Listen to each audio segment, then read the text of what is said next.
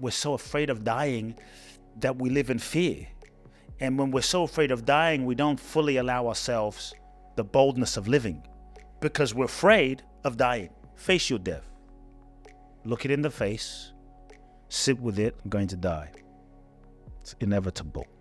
Because I think when you can live with death close, it clarifies as a man your priorities. A lot of the bullshit you were doing and is like, wait, I'm going to die right now. Is this how I want to die? Welcome to the Heart of Man podcast, a podcast for any man seeking to live in alignment with his deepest core and lead a life of profound meaning and connection.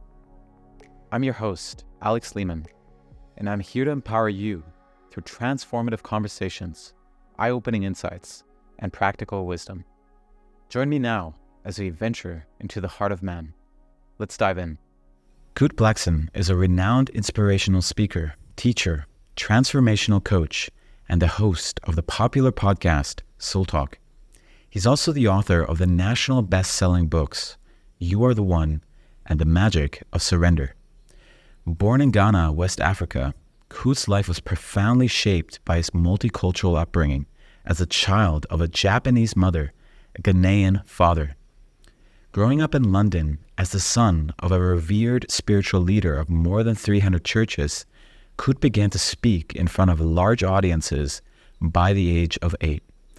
At the ripe age of 14, he was ordained as a minister by his father and was announced to be his successor. In his heart, however, he knew that this wasn't the path that was set out for him. At 17, he humbly confessed to his father that it wasn't his desire to become a minister, causing a lasting rift within their relationship. At his core, Kute had a desire to move to America, to live at the heart of the personal development scene amongst the many spiritual mentors he grew up reading about. At 18, with 2 suitcases and $800 in his bank account, he set out for his dream to America, cultivating a deeply spiritual life along the way. Today, Kute's mission is simple: to awaken and inspire people globally, guiding them to inner freedom, authentic living, and fulfilling their true life's purpose. Widely regarded as the next generation leader, Inc. magazine calls him the mindfulness guru billionaires go to for advice. He's also the youngest member to have been voted into the Transformational Leadership Council, a select group of 100 of the world's foremost authorities in the personal development industry. Kute profoundly impacted my own journey, something I shared with him in the conversation. When I learned he'd be in Bali for his final retreat on the island, I knew I wanted to come together for this unique opportunity. Now, for all of you listening, get ready, because this conversation is on fire. Kute's inspiration, devotion to truth, and unapologetic approach shine through every sentence, leaving deep impressions through numerous moments of the conversation.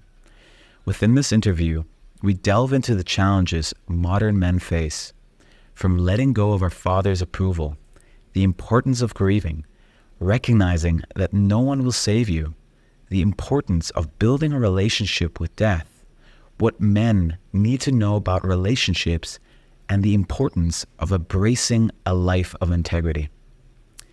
Among the numerous interviews I've done by now, this is without a doubt one of my favorites, and a conversation that I myself will come back to. Without further delay, let's dive into the conversation with Kute and me. All right, everybody, welcome you to another episode at the Heart of Man. Today I have a very special treat for all of you. I got a very special guest here. He has had an absolute profound impact in my own life. He's an inspirational speaker, teacher, transformational coach, and the author of the national best-selling books, You Are the One, The Magic of Surrender. Kute Blackson, I welcome you to the Heart of Man. Thanks for having me. It was interesting because 2019, that's when I first heard about you. And at that time, I was doing a world trip. And I was in Cape Town at the moment. I was already traveling for around 9 months. And it was interesting because I was experiencing all these highlight reels. And yet at the same time, what was really true for me is I was lost. I was really unsure. This trip was really, I really set out this trip because traveling had such a profound impact on me. And yet I had this deep desire to get to know myself at my essence and as well what I'm here to do. And at that time, I felt like I was getting lost and chasing the highs in like the highlight reels and like chasing for new experiences. And at the end, I noticed that none of that ever gave me those lasting feelings of joy and happiness that I was really desiring. And it was at that time when I listened to an interview you did with Tom Bilyeu at Impact Theory. And it was incredible because that interview, it pierced me through my heart, and there was something about the things that you said and the energy behind the words that left me weeping afterwards, because I could feel there was something behind what you were saying that I was looking for, that I was seeking. And it was interesting because I had already booked my tickets to Nepal and India. So next day I got your book, You Are the One. I started reading that, where you're sharing all these encounters during your time in India. And it was something about that kind of gave me the signposts of where to look. And ultimately, that to me was the start of my spiritual journey and really starting to look within. So I just really wanted to thank you for the profound impact that you had on me. I'm honored. To me, you have one of the most unique origin stories that I've ever heard of. And I would love for you to actually share your origin story with our listeners, to hear a little bit about, how your parents came together, but then as well your upbringing. Wow. We could be here for like 5 podcast episodes, 5 hours, do a mega podcast marathon. I'd be down for that. Let's go. So I was born in Ghana, West Africa. My father's from Ghana. My mother's Japanese. I grew up in London, live in the US now and partly Mexico. And so I feel like I'm from everywhere and nowhere. And as a young boy, it was a source of pain for me because I never felt like I fit in anywhere. I didn't feel like I'd go to Ghana and I was teased for being a foreigner. And, it was lovingly, but teased. So I never felt like I fit into the Ghanaian culture. Go to Japan. Obviously, I looked a bit different, even though people would think, but you kind of look like your mother, but you don't exactly look the same and the skin tone is different. So I never felt Japanese, even though I could speak fluent Japanese. And then in the UK, where I grew up till I was 18, I never felt like I was British. And so this, I would say, drove me at a very young age it drove me on the spiritual path, because it forced me to start questioning, like, who the hell am I? And if I'm not, like, am I black? Am I Japanese? Am I British? What am I? And who am I? Which is really the ancient question, the ultimate question. Who am I truly? And through that process of questioning, I would say that took me deep as a young man. And, my first memories as a young boy was seeing a crippled woman crawl. This is around age 6, 7, 8. A crippled woman crawling on the floor. She picks up the gravel, the sand that this man walks on, wipes it on her face, and stands up. And so week after week, I grew up seeing these miracles. And some people would say, Kute, you had a very unusual childhood. But for me, it didn't feel that unusual. I thought my childhood was quite ordinary. I thought everyone experienced what I experienced. I think that was one of the blessings, because I didn't think anything special about these so-called miracles that I was seeing. Sometimes people would say, come on, man, was it real? Was it a scam? Did you really see that? Were you hallucinating? The thing is, week after week, I grew up seeing this man whose sand she picked up look at a woman in a wheelchair and say, why are you in this wheelchair? Stand up. You're not sick. Like, stand up. Do you believe? And they would have this negotiation for a few minutes, and eventually this woman would stand up out of the wheelchair. A person would come in with crutches, and he would say, throw your crutches away. You're not sick. And he would touch them, and they would start walking. And I didn't think anything special about this. So I grew up, I think a blessing was, with a sense of possibility, with a sense that anything was possible. There were no limitations in the universe. This man was my father. My father was a very spiritual man. He was a mystical man. I called him an African siddha. in that, from the Indian tradition, he would, in the ancient Indian tradition, siddhas would give a blessing called Shaktipat. And my father was given the equivalent, in the sort of Christian tradition. He would touch people, they'd fly across the room, have kind of Kundalini awakenings, talking in tongues, speaking in languages. And so my father was a very mystical man. He was a very spiritual man, very metaphysical man. He went to India in the 60s and had his own kind of awakening and enlightenment experience. But because he had 300 churches in the Christian tradition, he came back and he kept his churches, but his spiritual philosophy really evolved. It moved out of the sort of orthodox Christian paradigm to a mystical understanding of Christ not as a person, but Christ as a consciousness, and as a consciousness with which we can all access. We can all realize our true nature. When we realize our true nature, we inherently tap into the Christ that is within us. And so my father was very mystical, and his whole sort of spiritual understanding became less about like Jesus floating from the sky, but the true second coming is when you realize who you really are. When you awaken to your true divine nature, that is when the Christ is awakened within you. So I think a blessing was I grew up in a very spiritual, mystical tradition, going to church every Sunday, seeing these miracles. And my mother, being Japanese, grew up in the Buddhist tradition. And so I grew up meditating with my mom and chanting different Buddhist meditations as a young kid. And so this was how I grew up. So age 8, my speaking career began. I wish I could say I was this sort of prodigious, prodigy child. And to be honest, I was bored of church, so I would play soccer every Sunday in the lobby of my father's church, and this didn't go over too well, so they put me on the front row and put 2 bodyguards next to me, and I'm 8 years old, and I was sleeping in the church one Sunday, and all of a sudden I get a tap on the shoulder, and I'm told that your father's calling you on stage. So they threw me on stage, and my father said, "You're going to give the sermon. You're going to speak today." And I didn't really know what was happening. All I knew was in that moment, I looked around and there was about 4,000 people in the audience. My mind went blank and words started coming out of my mouth. And that began my speaking career. It was like, I don't say channeling because that sounds a bit woo-woo, but right. I was a vessel at 8 years old.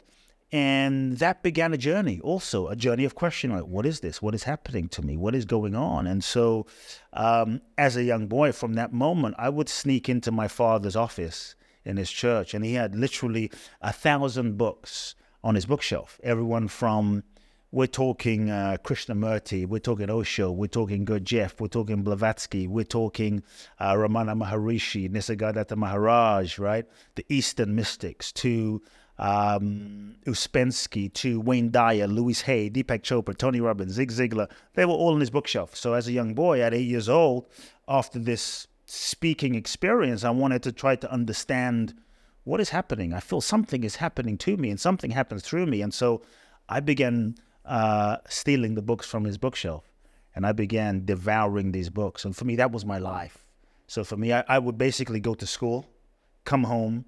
On my way home, I'd be reading books on the train, from the train station to my home. I'd be reading books, walking, and come home, do my homework as a young boy, and then I would read for 4 or 5 hours every night. And this was my passion. So for me, personal growth and spirituality as a young kid, this was my life. This was like everything for me. And so, tell me, what was that like as well, in like a relationship as well to your peers, and then growing up as a small child? I mean, that already is a very unique upbringing in the sense that you already. It was interesting because I felt like I never really fit in. And it's strange because I felt like I had these 2 lives as a young boy. There was, on Sundays, I was preaching on Sundays. In my teens, I was healing on Sundays. Then I'd go to school on a Monday like nothing happened. Right. And I couldn't speak to my peers about it because they were more interested in like girls and Playboy and cigarettes and experimentation. And okay, we had one thing in common, with we like soccer. But apart from that, I couldn't tell anyone what was happening. And so I remember when I was 10 years old, I bought 2 things, 11. I bought the Tony Robbins 30-day power tour, 30-day personal power series. And I was so excited, but I couldn't talk to anyone about it. I saved up $500, bought the entire Jim Rohn set of cassette tapes, couldn't talk to anyone about it. So it's as though I had two lives. There was my inner life, which was a deep kind of internal exploration as a young man. And then there was my school life. Somehow I navigated it, but I grew up feeling a bit like an outsider. I grew up feeling like I never quite fit in, even though I got along with everybody. And so I was navigating that. It was a bit challenging, where I felt lonely as a kid. It got even lonelier when at 14 I was ordained as a minister. That was a whole nother evolution in my career. Where at 14 my father announces one Sunday, my son is taking over my ministry, unbeknownst to me. Unbeknownst to my mother, we're on stage. My son is taking over my ministry. He's my successor. The entire audience erupts. The word spreads in Africa because he had hundreds of thousands of followers in Africa. Everybody's excited but me. And I knew that this was, that feeling you get when you know that something is not aligned. That feeling you get when you know that something is not quite in sync.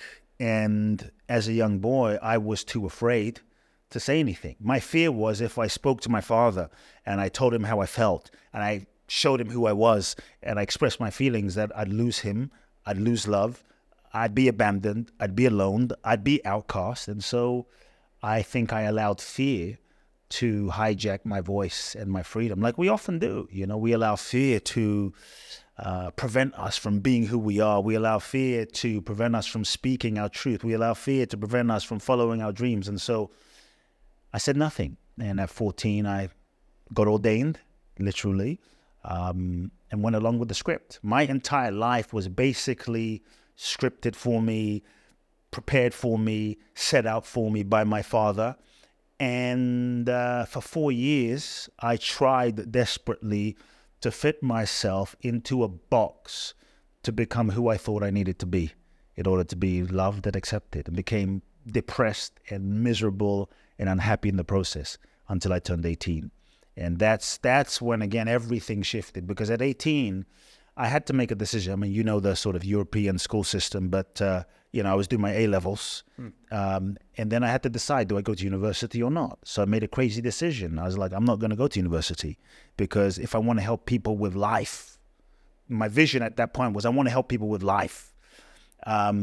I wanted to write books, and I wanted to go into the field of personal growth, because all of the books I read, the folks that I read, they were impacting people and inspiring people, not through religion, not through the church, but in America. So I got this vision, sort of a soul guidance to go to America, to go to Los Angeles, to go to California, because this is where all of them lived. Louise Hay, Tony Robbins, Deepak Chopra, Marianne Williamson.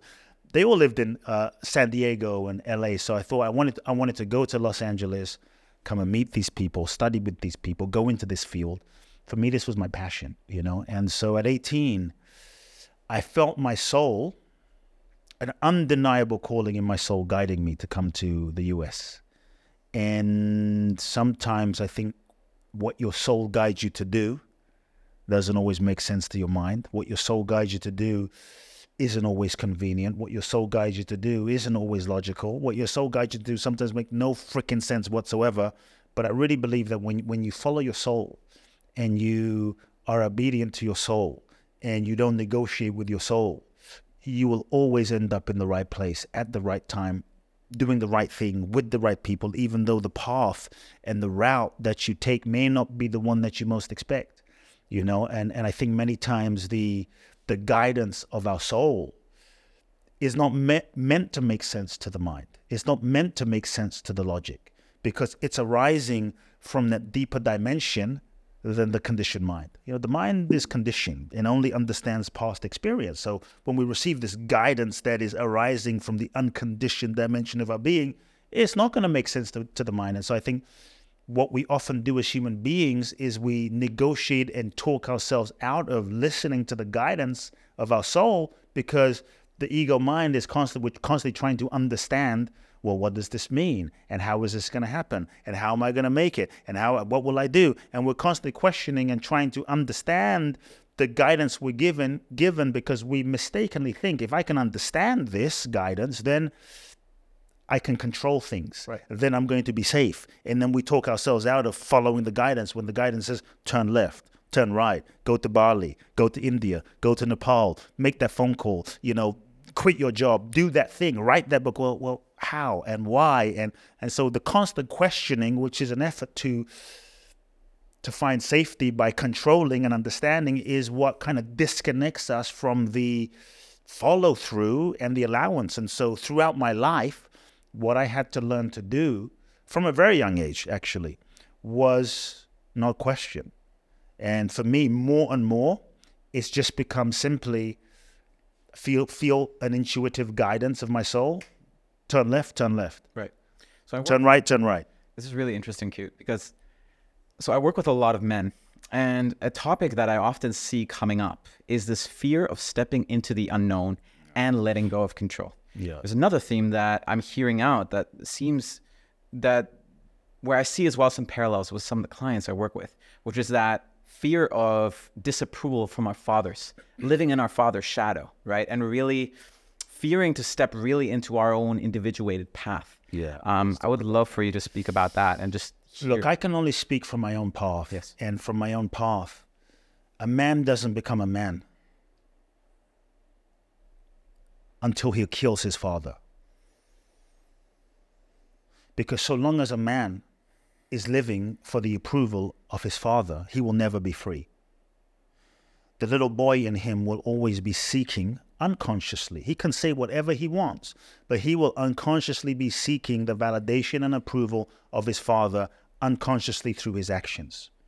Either trying to prove himself to his father in some way, trying to better his father himself in some way, or trying to not be as great as his father in some way because he doesn't want to lose his father's love. And so for me, when I turned 18, that was my initiation into manhood. When I realized, shit, my soul is guiding me in the opposite direction of what my father wants. I knew the consequence of that. And so I had to make a decision. I basically projected into my future. And I saw that I could follow the expected path, the path that my father wants, age 20, age 30, age 40, age 50, age 60. And if I follow that path, I could be successful. But if I don't have myself, if I don't have my soul, if I don't have my integrity, what kind of success is that? You cannot be truly fulfilled and happy living someone else's life, living your father's life. At some point, what I had to realize is my father will die. He will die, and I will be here. And when he dies, and I'm here, and I'm left looking at myself in the mirror, knowing I've lived the life he wanted me to live, how am I going to feel? And so I think there comes a moment to truly be free as a man. You have to be willing to kill your father. You have to be willing to disappoint your father. You have to let go of for me, what I had to do is live as though my father was dead. And I had to make peace with the fact that I would possibly never have a relationship with my father again. And that took me years of grieving the relationship with my father. Because when I thought, I'm going to go to America, I'm going to follow my path, I'm going to renounce everything, I'm going to leave the church, renounce everything, it was in the making peace with the death of the relationship with my father and the death of the relation. I had to give up the relationship that I wanted with my father. And in that was a profound grieving and a profound letting go. So that when I finally had, at 18, the conversation with my father, that was like facing a dragon. That was like going into the belly of the beast and claiming my manhood. And I think as men, we have to claim our manhood. No one can give you your balls. No one can hand you your balls. You have to go in and own it, claim it, like extract it. And it's like, this is mine. That's part of the initiation of being a man. In an ideal world, as men, when we have boys, we would look at our sons and we would bless them and we would empower them and we would pray for them and we would release them and let them go. But often it's not that ideal, right? And so I think what I had to do, I'll never forget, I'm 17 and a half years old, and I crawl up, literally got myself to crawl up the steps to my father's bedroom, to look my father in the eyes, to tell my father, and I knew I would break his heart. I knew he would be disappointed. I knew there would be potential consequences, and I had to look him in the eyes, my greatest fear, and say, Dad, I love you, but I'm not taking over your church. For me, that was equivalent to death. I died in that moment. My father simply said, are you sure? It was like silence. I'm like, yes. He's like, are you sure? You know, it was like a test. Yes. And I crawled down the stairs, and you would think I'd be happy, but I cried. And I cried for days because I knew what that meant. But I knew that I had to do it. And I think for a man to become a man, he has to go through that initiation, you know, and from that moment, in a certain sense, my father died to me. My father died. And from that moment, because in a strange way, and it doesn't have to be this way for every man, but I knew I didn't have my father's support. So it's like, what the hell do I have to lose? And something really frees up when you as a man face your father within yourself or directly. And like the guy you wanted the most validation from, you've disappointed, you've broken his heart, you've let him down, you freed yourself from, it frees you up in the world. Right. You know, because in a strange sense, it's like, if I'm no longer looking for the validation from my dad, what the hell am I looking for your validation or some person on social media's validations? Like, I let go of that with my dad. And so there's at least for me as a man, there's a tremendous freedom that came from releasing my father. But it came with grief. It took me 2 years of grieving prior. And the moment I had that conversation, I went to my room and I cried and I grieved for weeks. But I knew, here's the thing. I knew I was on the right path. What made you so sure? It was a knowing. It was a feeling. It was something. It was bigger than a mood. It's like I felt like I didn't have a choice. I think as humans, we all feel that sometimes. But when we deny that, like that knowing, when we deny that knowing, that's what makes us sick. When we deny that knowing, that's what makes us depressed. When we deny that knowing, that's what makes us crazy. Like literally, psychologically, psychotic, and crazy. I think some people that have illness don't really have mental illness. They have a denial of their soul illness. That the energy no longer flows and the sort of psyche stops cooperating. And so because we're killing off a part of ourselves. So for me, it's like I felt like I didn't have a choice. And I took the leap, man. And that was the beginning for me of being a man. And I think, you know, part of being a man is what I realized at a young age is as a man, you have to realize, you have to be willing to face the consequences of your actions. Tell me more about that. Many times we don't want to face the consequences of our actions. We want to do shit and we want to have the government to save us. We want to do shit, we want daddy to bail us. We want to do shit, we want the government to like bail us out. We want to do stuff and we want to just file bankruptcy because like, we're the one, we want to eat that donut and we want to be healthy. Doesn't work that way. As men, I think we don't become men until we are willing to take full responsibility for our lives and face the consequences of your actions. So as a young boy, because I let go of my father, and I think this is one of the benefits, because I let go of my father, I knew that it was on me. You know, it wasn't him anymore. It was on me.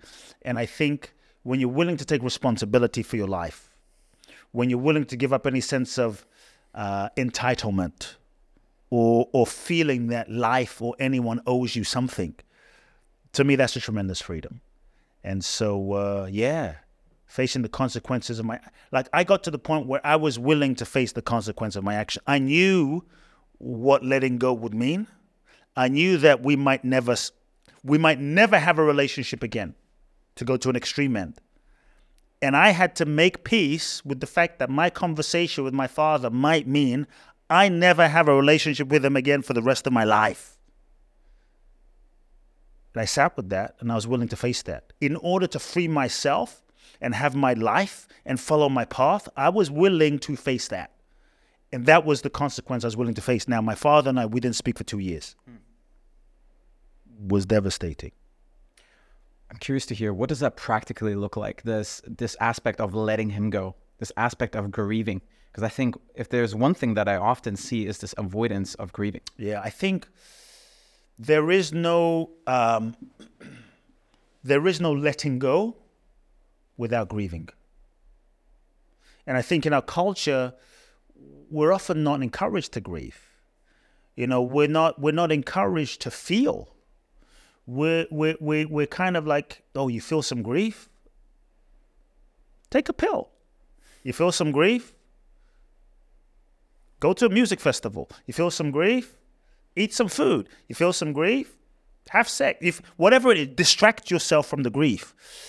But unless we are willing to feel the grief, we will never be able to truly let go and surrender. Grieving is the pathway and the portal to letting go in authentic surrender. Because we're often afraid to feel the grief because we're afraid that it will never end. If I allow myself to open to the grief, it's going to last forever. So we resist the grief and it lasts forever because we don't fully grieve. And so the fear of it will last forever, the fear that the feeling and the emotion and the grieving will be so large, so huge that it will break us. We won't be able to manage. We won't be able to cope. Sometimes we also don't allow ourselves to feel the grieving. It's kind of a sneaky ego tactic. If I don't allow myself to grieve, then I don't have to really acknowledge that this thing is over. That I don't really have to acknowledge this relationship is over. I don't really have to acknowledge that my dad is dead. My mother is dead. The person has died. I can kind of live in denial. So not acknowledging the grief becomes a kind of strategy of the ego to protect oneself and live in denial.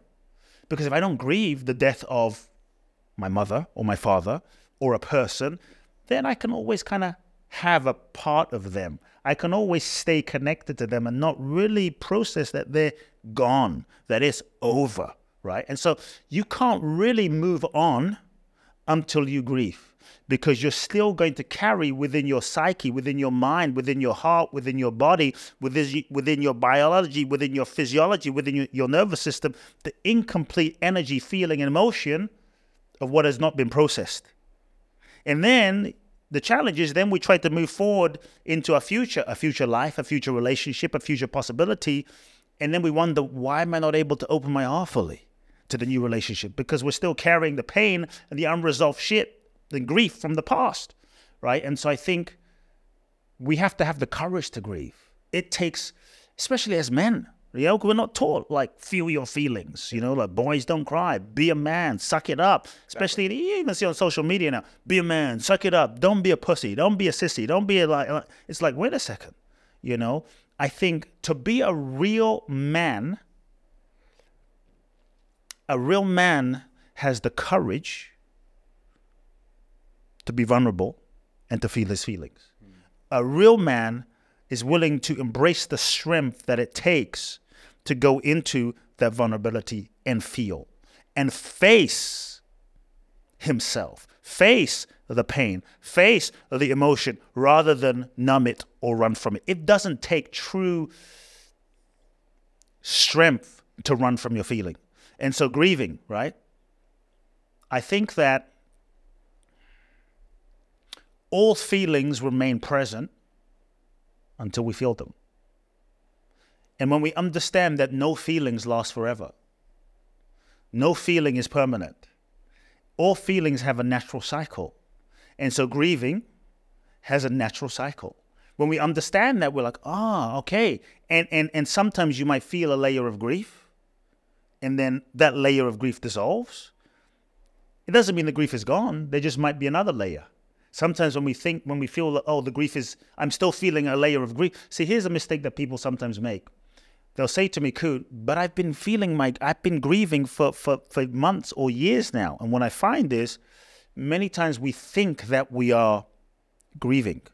We think that we're feeling our feelings, but we don't realize that we are more thinking about our feelings and analyzing the feeling of grief rather than truly being present with it and feeling it fully. Perpetuating the story as well. We're analyzing it. Well, what is this about and how is this? And we're thinking about the grief rather than truly being present with and feeling the grief.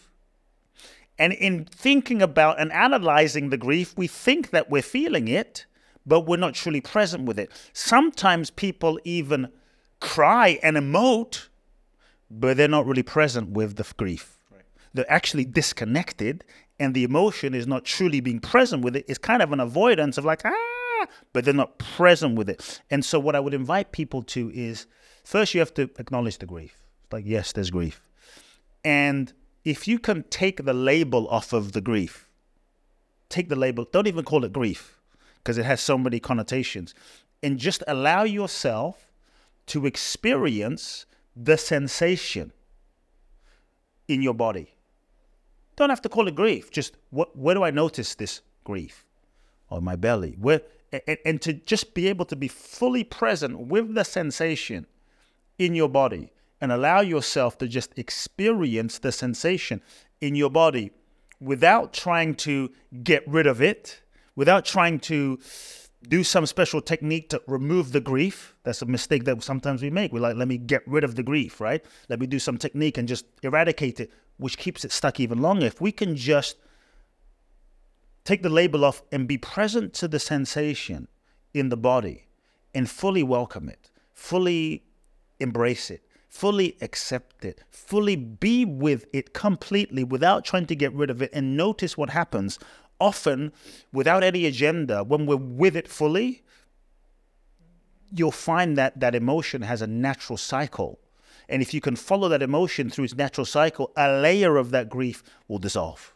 I remember when my mother passed away. My mother passed away in 2017 of stomach cancer. And she was like the person I loved the most, you know. I knew love because of my mom. And I remember when she passed, the depths of grief that I felt. I'd never felt anything like this in my life, you know. When the person you love the most is no longer here, it's deep, right? It's another initiation into manhood, another level of manhood. And so when my mother passed away, what I did was I allowed myself to feel the pain and the grief fully. And I would have like daily grieving sessions, an hour a day, 2 hours a day, whatever I needed, to just fully give myself permission to feel the waves and the layers of grief. Sometimes that was journaling. Sometimes that was being in nature. Sometimes it was crying. But what I found was it was as though when I would be with the grief, it was as though my heart broke. My heart would break. But what I found was when my heart would break, it was like, boom, it would break. And then I would be present with that heartbreak without trying to avoid it. When I'd be fully present with the heartbreak,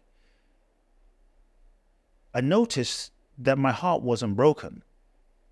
I would notice that the current shape of my heart's capacity to love broke open.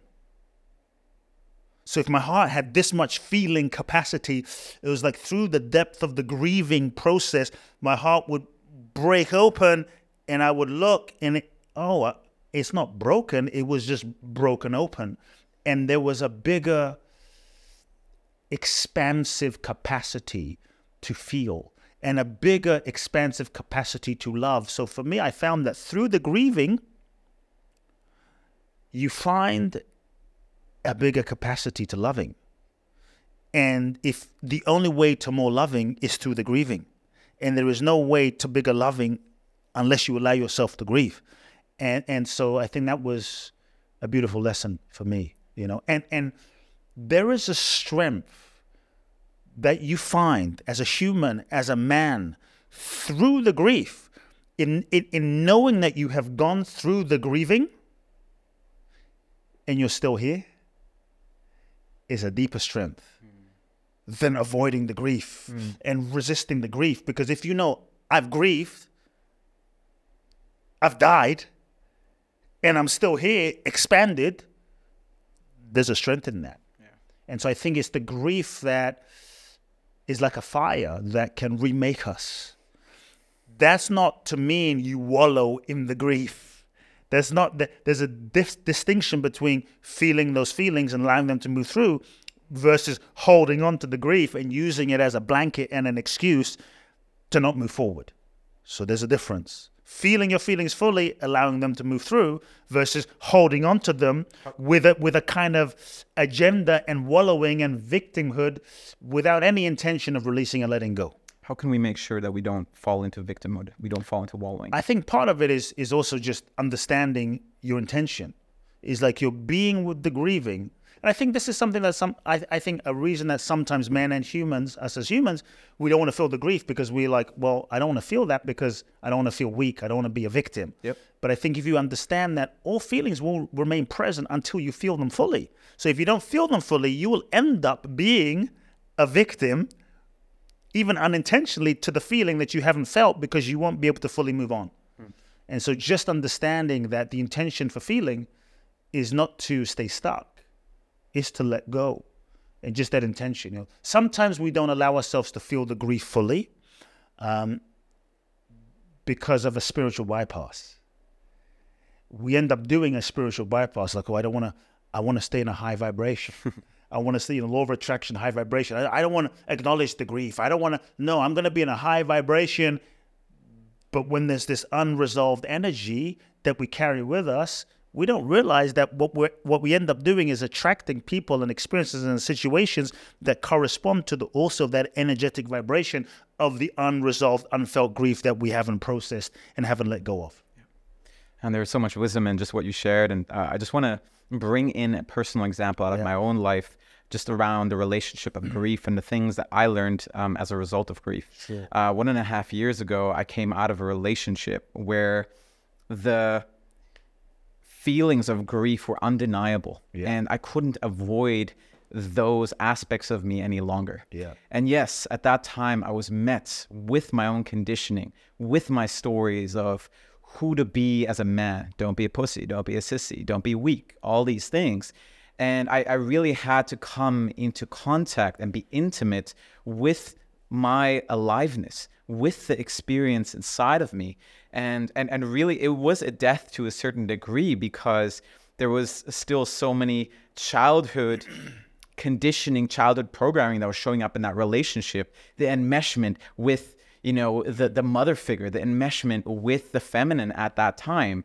And for me, when I started becoming aware of all these elements within the breaking of that relationship, I had to grieve these aspects of me. I had to grieve my desire to not have my mother suffer, to not be in pain, to want to support her, to want to caretake her. And I had to let that go.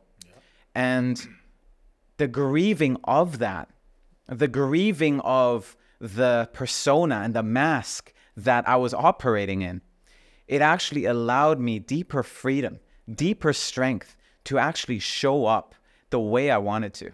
There was something that was incredibly empowering, a moment when I was realizing I am not going to continue playing out the mask. And it was the moment when I started expressing my boundaries. It was a moment when I started stepping into my nose. And the only way I could truly move through the grief that I was experiencing at that time was to be unwavering with the truth of the moment. I felt grief. I felt shame, internalized shame about who I was. And I can't avoid that anymore. I was working with somebody at the time, and I had to own, a part of me doesn't really want to live anymore. A part of me hates myself. I was sick of it. I was done. But there was something about owning just that and being with that. There was something about it that was liberating, because I could be with the actual felt experience of that. I could learn to alchemize. I could learn to work with it. Nice.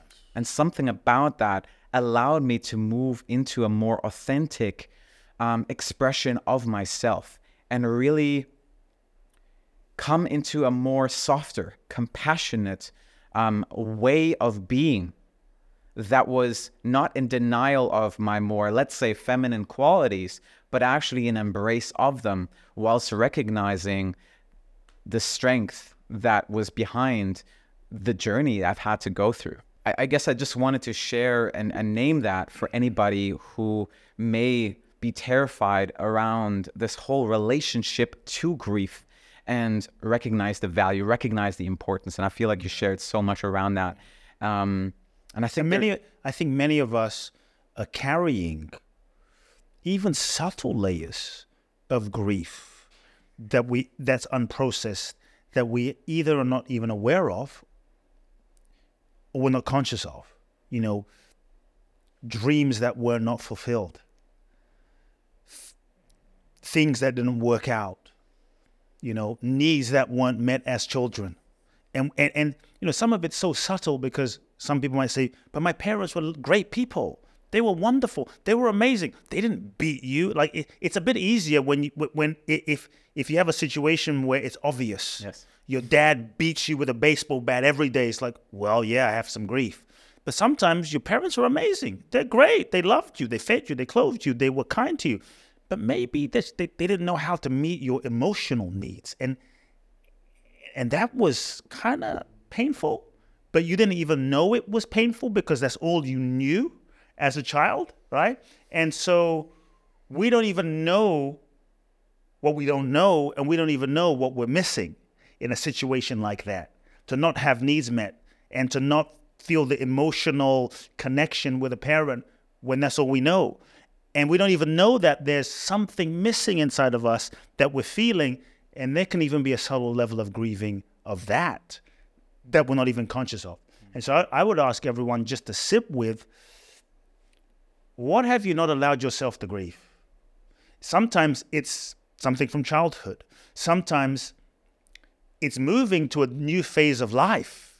Sometimes it's moving from 20s to 30s and 30s to 40s, where you as a man, you realize, shit, I'm not 20 years old anymore. Shit, I'm 40. I'm 35. I'm 40. I'm going to die soon. And it's the end of youth, right? When you realize, oh, wow, that's another stage and a dimension to move through as you move through the portal of another phase of your life, right? In a strange way, when I got married, right? I was a bachelor for many years, living the good life, right? I had to grieve the end of singleness.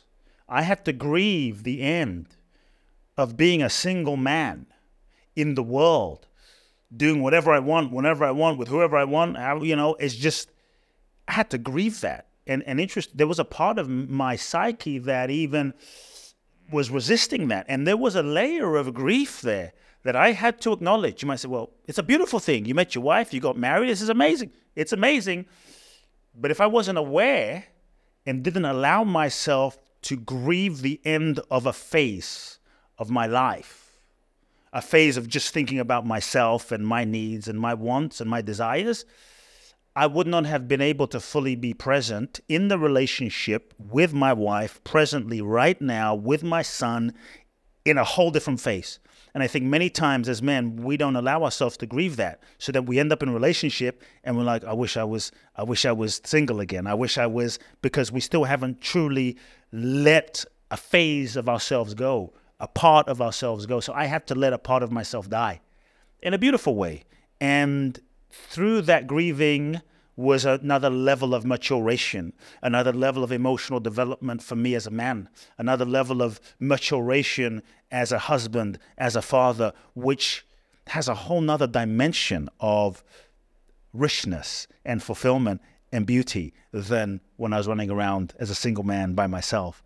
So I think some of it is some of the grief we don't even realize that we need to grieve. Because I didn't even realize I needed to grieve the end of a phase of my life.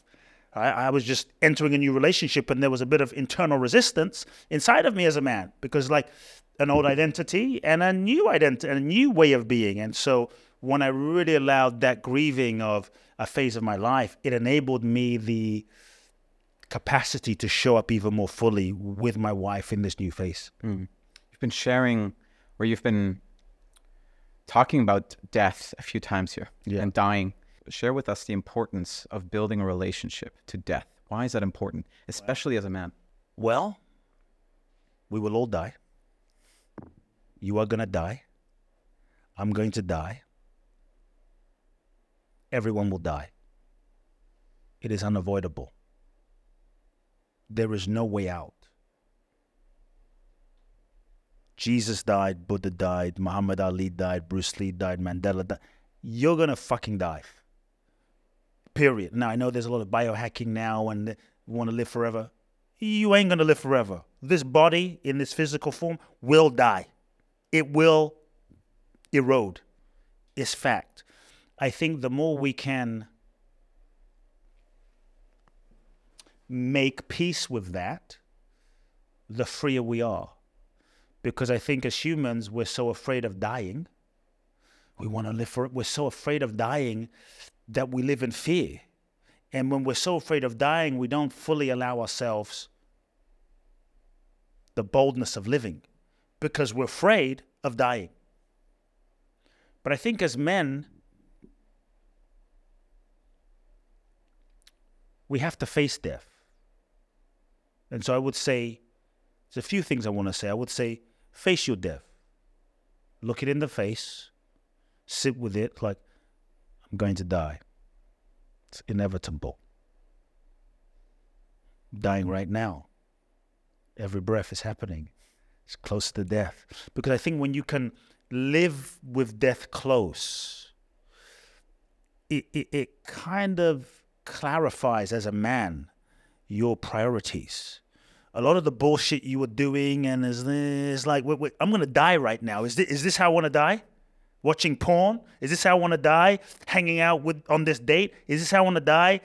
Surfing the internet? Is this how I want to die? Living in fear? And so I think when the reality of death is close, it brings you into the moment, a present moment relationship with what's really important. And as a man, it starts to focus you on what's important because you realize, I don't have forever. When you're young and you're a little boy, you're like, I have forever. But when you face death, you start realizing how precious every moment is. I don't have forever. This physical incarnation, I'm mortal. So how do I want to use the time that I have to live my purpose fully so that when death comes, I have no regrets? And so I think death, I don't see death as a morbid thing. I see death as a tremendous friend. I see death as a tremendously freeing reality to the nature of life. There's no life without death and no death without life. It's just the nature of things. So as a man, feel your death, face your death, feel it, hold it close. Every moment I'm like, wow, now I have a son. I'm like, and I feel my death. Shit gets real. The things I used to do, and I didn't waste much time before, but now the reality of death, having a son, is like every moment is precious. Kute, do you want to go hang out? No. Do you want to go? No. Because that time, like, there's no refund. When you die and you meet your maker, you can't go to God and say, God, can I get a refund on that weekend I spent hanging out doing I'm not sure what? It's like, it's gone, right? So I think death brings you into relationship with what's really important, focuses you, at least gives the potential to have you focus more on living your purpose and what's real rather than sort of dilly-dallying and wasting your time. Now, I think as men, since this is a heart of man, this one might be more for the guys, but ladies, if you're listening, you might relate in some way because we all have masculine and feminine inside of us. But I think as men, as the masculine, there is a inherent drive for freedom. That is a masculine impulse, innate masculine impulse that is an innate drive for freedom. And as men, as masculine, there is a search for freedom. The challenge is, as men, we mistakenly seek freedom in the world. If I can make $1 billion, nothing wrong with it. If I can make $1 billion, then I'm going to be free. If I can drive that Lamborghini, and then I'm going to be free. If I can date as many women as possible and have sex with as many women as possible, then I'm going to be free. And so in many ways, we're mistakenly seeking freedom in the world. And what we have to realize is there is no freedom in the world. The world is impermanent. The world is finite. The world is limited. We live in a world of three-dimensional 3D duality, interdependent polaric opposites. That's the nature of life. We live in the realm of limitation. So as men, this deeper impulse for freedom, we seek it in the world, but we can't really find it in the world, which is why often we end up dissatisfied, which is why sometimes as men, we are afraid to truly commit in relationship because we mistakenly think that relationship with one woman or one person is going to be a limitation on my freedom. But it's a mistake. There is no freedom in the world. What we as men have to realize is that the true source and dimension of freedom is within us. The kingdom of heaven is within. It doesn't say the kingdom of heaven is in a Lamborghini or a mansion. The kingdom of heaven is within you. Jesus said it, not me. And he knew that was one free man. That was a free dude. And so what we have to realize is the freedom that we're seeking is the freedom that we are. The freedom that we're seeking is our very nature. Our very nature is freedom. But we lost touch with that freedom from conditioning from childhood. So now we're seeking it out here. We're never going to find it. And so I think the reason I think death and the topic of death is important, the degree to which we as men believe that we are simply this mind, body, ego, mechanism, and structure. Alex, Kute, this body, is the degree to which we will be bound by the limitation of the ego in this body. And then the degree to which we will continue seeking freedom out there.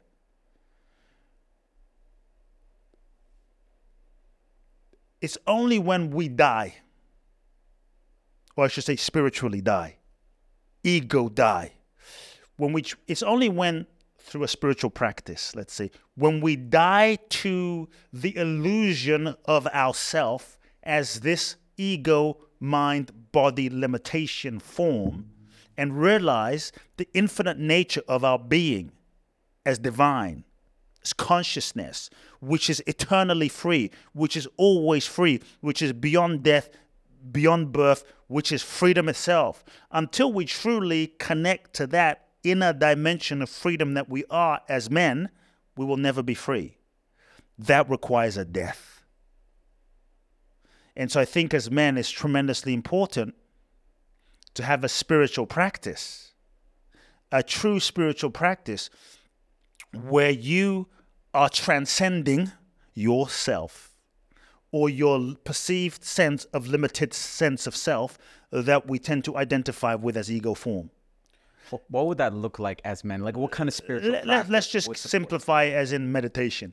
All right. You know, in meditation, true meditation, not an app listening to a guided visualization meditation, because the ego always wants to do something. The job of the ego is to protect you from getting hurt, and the job of the ego is to reinforce its existence. So the ego is constantly seeking to reinforce its existence. Look at me, I look good. Look at me on social media. Look at me. Oh, let me do some meditation. Spiritual the sneakiest place that the ego hides is in spiritual practice, because the ego doesn't want to sit there and die. It wants to do something. So it wants the meditation where it can do some sexy technique and be so involved because it can do something. It wants to be the doer. So in a spiritual practice where you are transcending your sense of identity and self, where you are going beyond yourself, where effectively you are dying to the self that you have been conditioned to believe that you are. And I think it's in that you are dying to yourself. Then you become dead. To me, the most alive man is a man that is dead. Because when you are dead to the limited self, ego self, that you have mistakenly believed yourself to be as a man, then you awaken to the freedom of your being, which is that divine essence, the God within you that is always eternal. That's when you become a God man. That's when you're free. Because when you know you're not just this body, you're not just this ego, and whatever you've been holding on to for a sense of you, you know that if that dies, your beliefs, your ideas, your paradigms, your thoughts, your concepts, when everything that you thought was you dies, and you let that go, because you know that is not who you really are, it frees you. Then you're not afraid to die, because you know that whatever can die is not you. And that's the profound freedom, to live in the world already dead, so that when someone says, well, I don't like you, well, I'm dead already. I'm going to reject you. I'm dead already. Even as it relates to relationship. If you as a man have already, see, for men, relationship is death. It's fucking death. Your ego has to die in the temple of relationship, in the fire of relationship, in the temple of her heart. It has to die. Which is why many times as men, we fall in love, we run into relationship, I love you, oh my God, and then we run the fuck away. Because we're like, oh shit, this is a good woman. I'm going to die in this one, and we run. This is why women always say, why did we get so close? And then he just disappeared, because he saw his death in your heart. It's kind of a compliment to a woman, but it's not fun, right? But if a man is already dead, he is dying to himself. Then through his spiritual practice, he's already dead. Then he's not afraid to commit, because he knows that the parts of himself that will have to die in a relationship, that will have to die in the pursuit of his purpose, is not really who he is. So he's not afraid of dying. That's the freedom. And so it's only through death that you're free to live, that you're free to love, that you're free to be, that you're free to freaking give your gifts to the world, because the world will beat you down. The world killed Jesus. Bro, the world killed Jesus. The world killed Gandhi. The world killed Mandela. You and I, we're still alive. We have it easy, right? So we have to realize when we put ourselves out into the world, it ain't going to be easy. So if we're holding on to our ego sense of self that wants to look good and what are people going to think, and it's going to inhibit our capacity to share our gifts to the world, because we're afraid. The ego, which is the thing that is afraid to die, that we mistakenly believe ourselves to be, is made up of past experiences, traumas, hurt, successes, belief structures that we hold on to. And that's what we've been conditioned to believe that we are, but we're not. That's what must die. So when we truly die in that sense, that's when we become truly alive. Wow, I think I've just been smiling for the last 20 minutes just hearing about death and hearing you speak about that. You've kind of been speaking and directing us towards the topic of relationship. Sure. And I would like to hear a little bit more about what challenges do you see with men in relationship, and how can we support our brothers? I think some of the things I just shared. Yeah.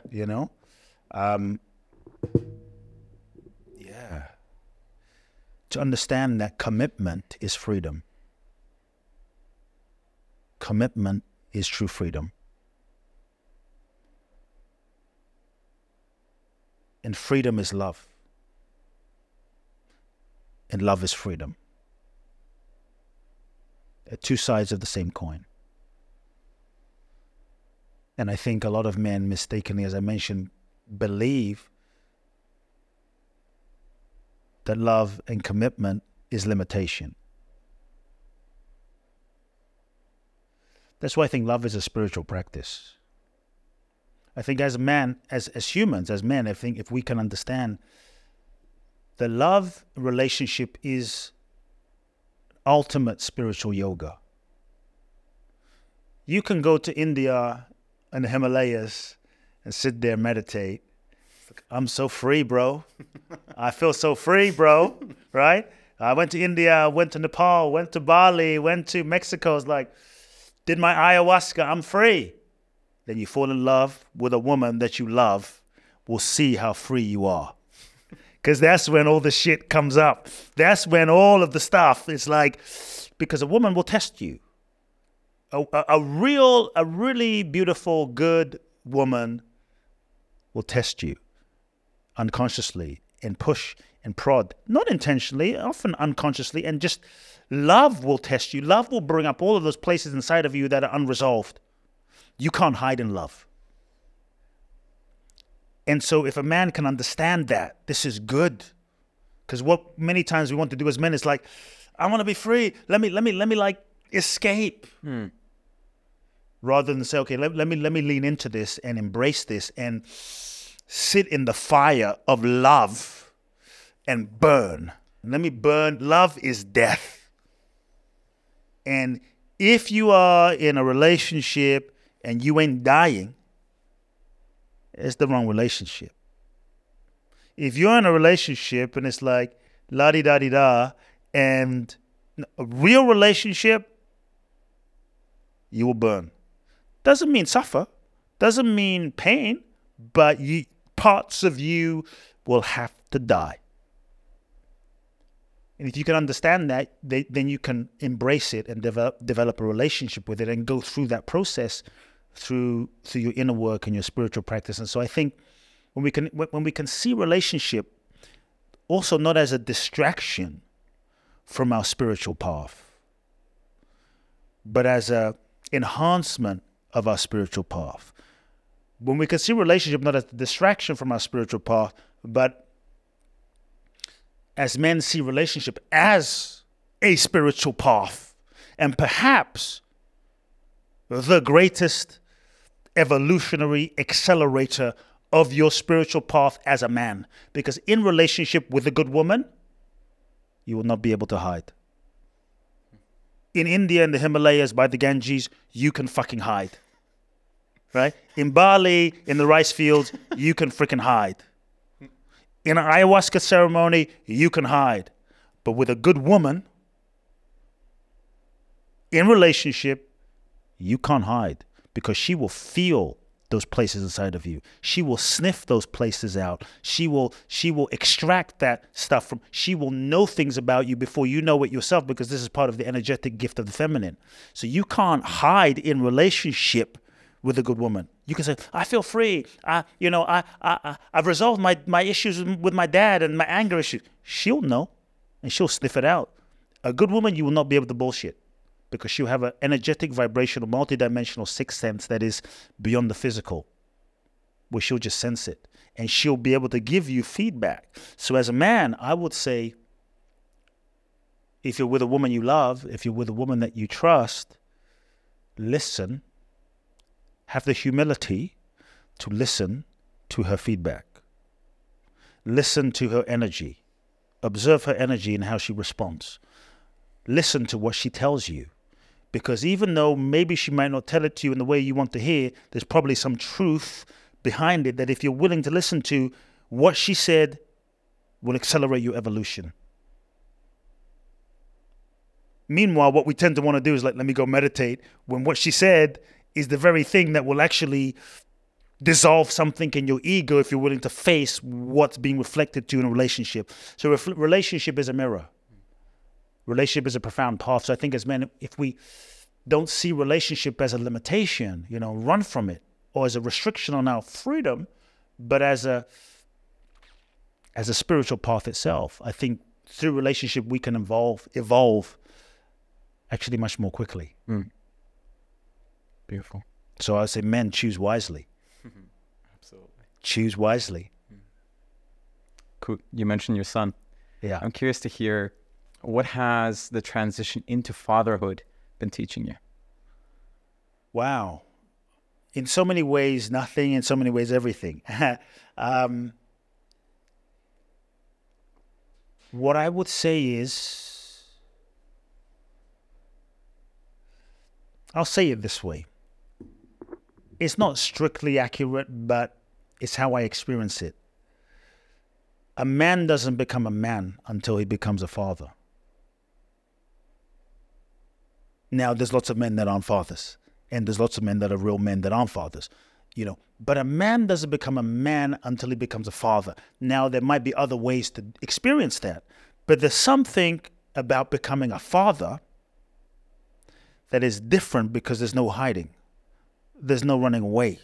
You can't just sell your child off like you can sell a car. You can't just give your dog away. It's like, I give my child away. It's like this kid is stuck with you, and you got to face yourself in this kid for the rest of your life. Your dog doesn't behave how you want it to. You can deal with that. But your kid is different. So for me, a man doesn't become a man until he has a child. The reason I say that is because when you have a child, as a man, now you are profoundly responsible for a life. And your life is no longer about yours anymore. Men that live life like it's all about them, fair enough, you can. But I think to truly go through the initiation of fatherhood, you begin to it's another death. It's another ego death. Because prior to fatherhood, I was kind of just have myself to think about. Now it's like everything I do has to get filtered through. How will this affect my son 18 years from now? And what life do I want to give my son? Where do I want to move? Where do I want to move? I want to move to Miami for a year. I'm gone to Miami. I'm going to move here for a year. But now it's like, how will moving here affect my son and my son's future? So it's not just about me anymore. So in a sense, you could say becoming a father is a profoundly deep ego purifier. Because now it's not, the focus isn't just what does Kute want? It's how will this affect generations to come? How will my financial decisions now affect my son and generations to come? And so it's forced me to think broader and bigger and more expansive for generations to come. Whereas prior to that, I was like, well, I can just think about myself and what I want to buy today, what do I want to eat today, where do I want to go this year. Now it's like, it's not just my life anymore. And it's an adjustment, but it's a profoundly fulfilling maturation that has been happening inside of me, and I think happens inside of every father that truly allows himself to go through that purification and that transformation. Not all fathers do. But I think to become a true man, when now you are responsible for tribe, is part of what it is to be a man. Where you are truly now responsible for more than yourself. It's like a man can't become a king. A king is not just responsible for himself anymore. A king is responsible for the kingdom and the well-being of everyone in the kingdom. It's another face. A prince is like, prince can just do whatever they want. But a king has a responsibility to the kingdom. As a father, you have a responsibility to your child. And so for me, it's been beautiful, a maturation. I kind of joke with my wife when I say it's forcing me to grow up. Not that I was a kid before, but there's another spiritual dimension. because it's not just, okay, generational wealth. What do I want to leave him when he's 18 and 20? But it's also spiritually, in consciousness. What's so amazing is so much of the healing I did over the last 20 years of my life, deep healing. My son is the energetic manifestation of the healing I've done. So I get to see my son in the physical form now, and I'm like, wow, I'm glad I did the healing, because there's such a purity to his being that is the physical manifestation of the work I did. And so that continues. The real generational wealth is not just what we give them, but it is the consciousness that we leave them. And so the more I heal, the more I transform, the more I elevate, the more I expand, the more he receives the transmission of that consciousness, And so it's a deep thing for a man. I'm not saying you can't do without a child, but for a man, something's different. And I would say that, kids are so smart that they watch you and they copy. And as a man, I always lived with a tremendous integrity and living by example. But for me, it's now taken that to another level. Because I see my son looking at me. He's 6 months old. He's looking. I'm like, damn, he's like following, looking, observing. So now it puts another level of intention on who am I being?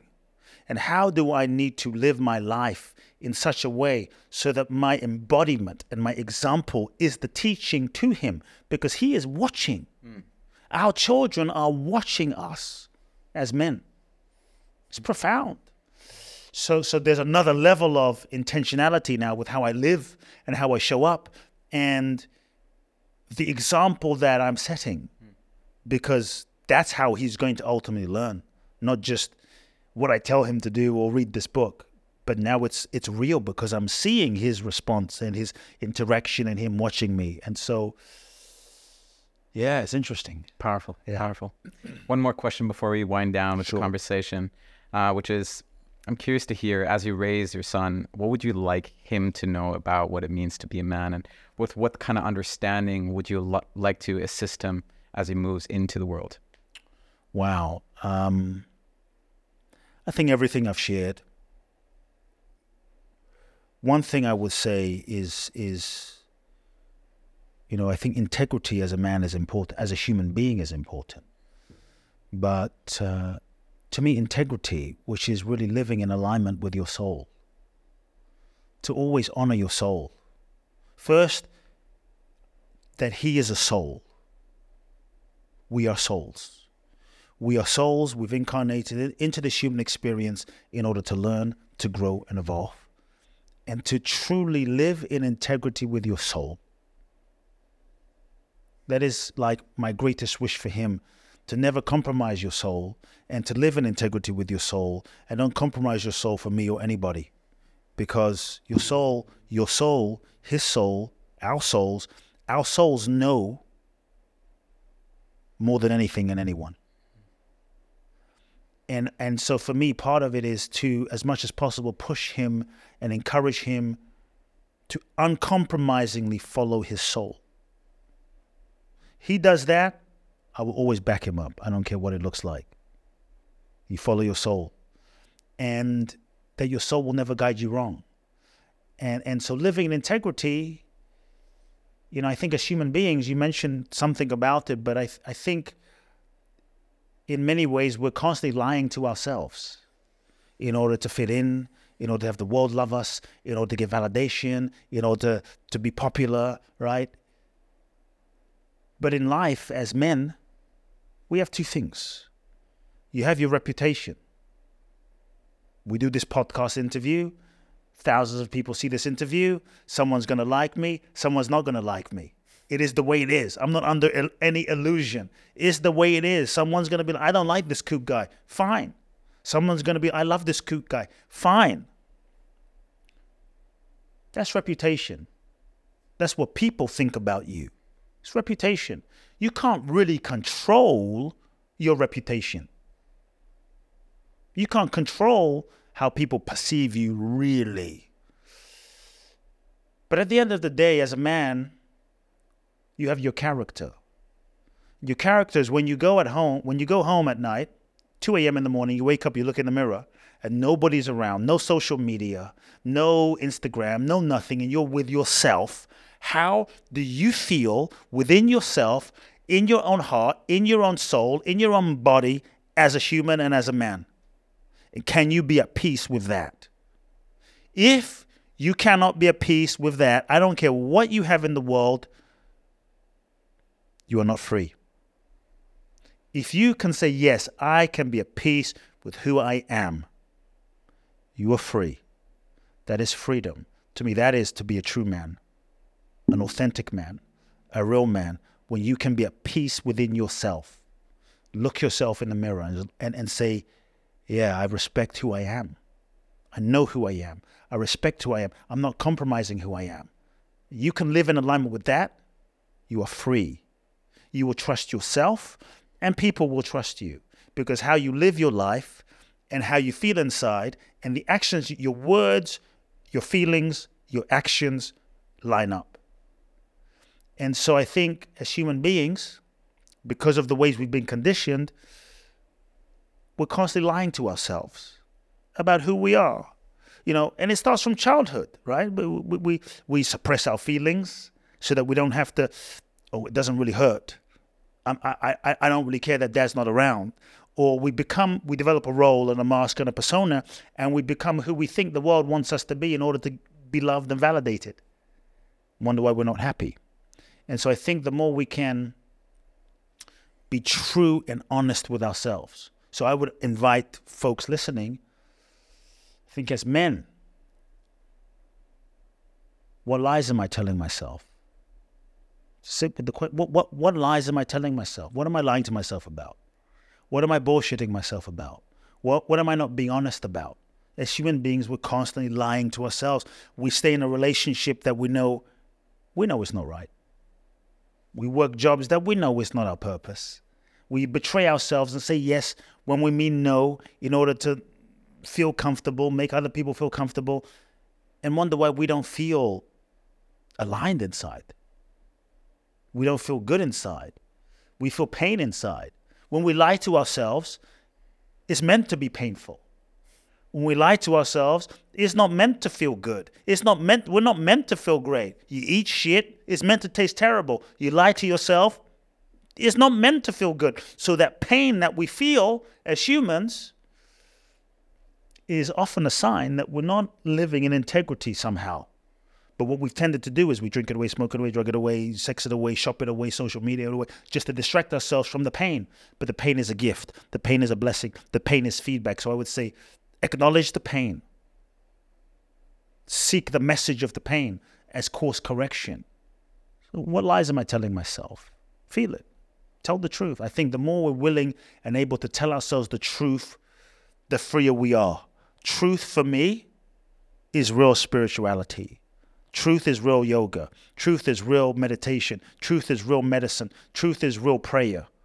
Truth is what it is. Because if we're bullshitting ourselves as humans and as men, and we go to the temple to pray, it's like, God, help me with my relationship. God's going to be like, get out of here, man. Go home, sit down, tell the truth, come back. Because much of the issues we're dealing with would resolve if we told the truth to ourselves. The truth might sound like, I hate my job. No more pretending. I'm not in love anymore. Great. I have an alcohol problem.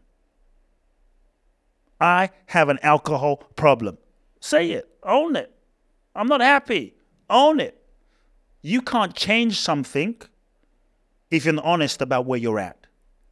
And all transformation starts with the truth. So if there's one thing that people can do from this conversation is start telling yourself the ruthless, radical truth. And so what I would wish for my son is that he's true to himself no matter what. Because then he will be free. and he will be at peace, and he will respect himself. And likely, if he lives in alignment with that, the rest will take care of itself. Beautiful message for your son and our listeners. Thank you so much, Kute. I want to start winding down. Sure. Thank you, first of all, for your presence, for your energy, for all the wisdom that you shared for our listeners.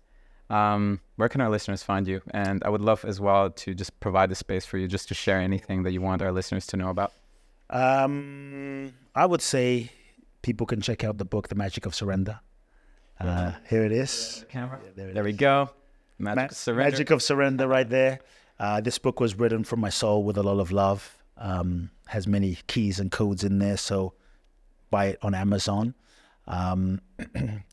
Let's see, people can go to Instagram, Kute Blackson, Facebook, Kute Love Now. Say hi there. My podcast, Soul Talk. That's a weekly podcast that I put out. People can go to my website, kuteblackson.com, K-U-T-E, kuteblackson.com. Enter your name and your email to receive a free 3-part video training series on how to find your purpose. I'm launching a lot of new events and seminars and projects next year in 2024. So if people go to the website, they can find out more and find out about my events there. Wonderful.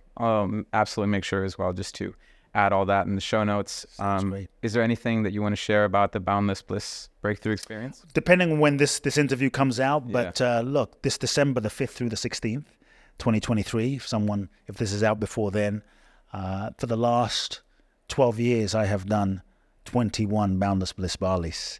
Boundless Bliss is a 12-day experiential immersion seminar in Bali. It's unlike anything on the planet, to be honest.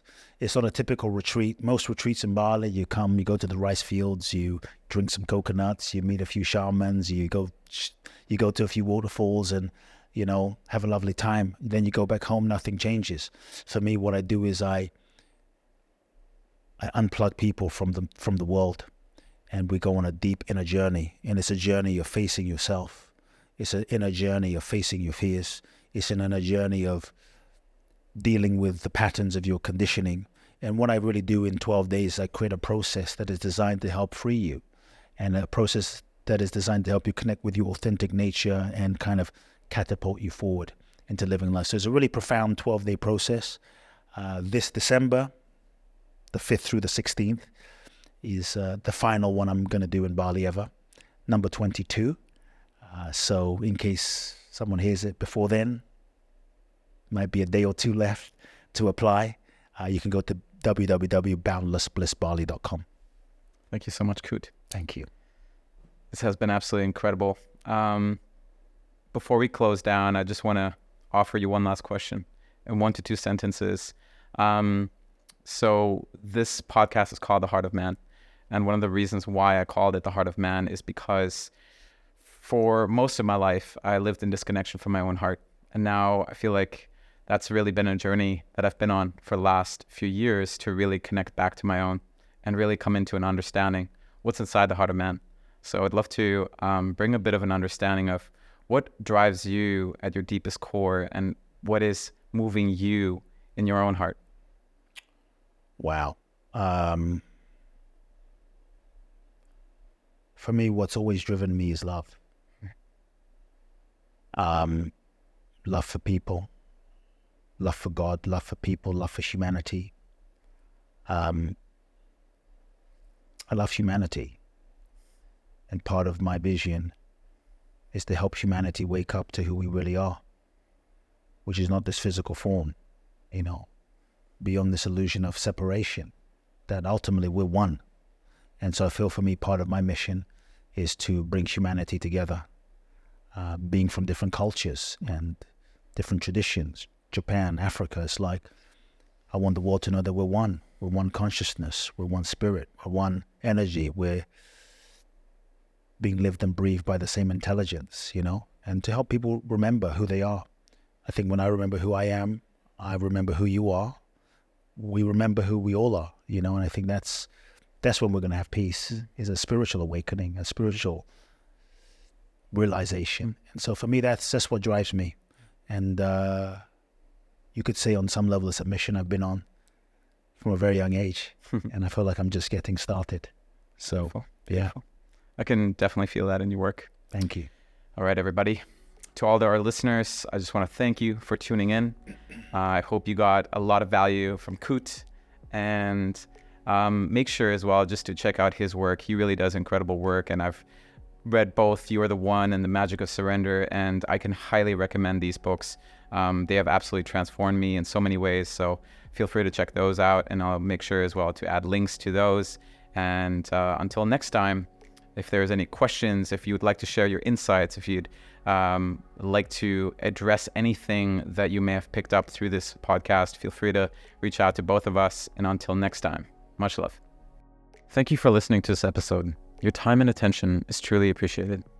If you enjoyed the show, make sure to subscribe to stay tuned for my upcoming episodes. And in case you know somebody who would find this episode helpful, I encourage you to pay it forward. Finally, if you've personally been receiving value from the show, one way you're able to support this podcast is by leaving a 5-star rating and a written review on Apple Podcasts or Spotify. Not only does this help more people find the show, but it also supports me in bringing more incredible guests on for the future. I'm your host, Alex Lehman, and until next time, signing off.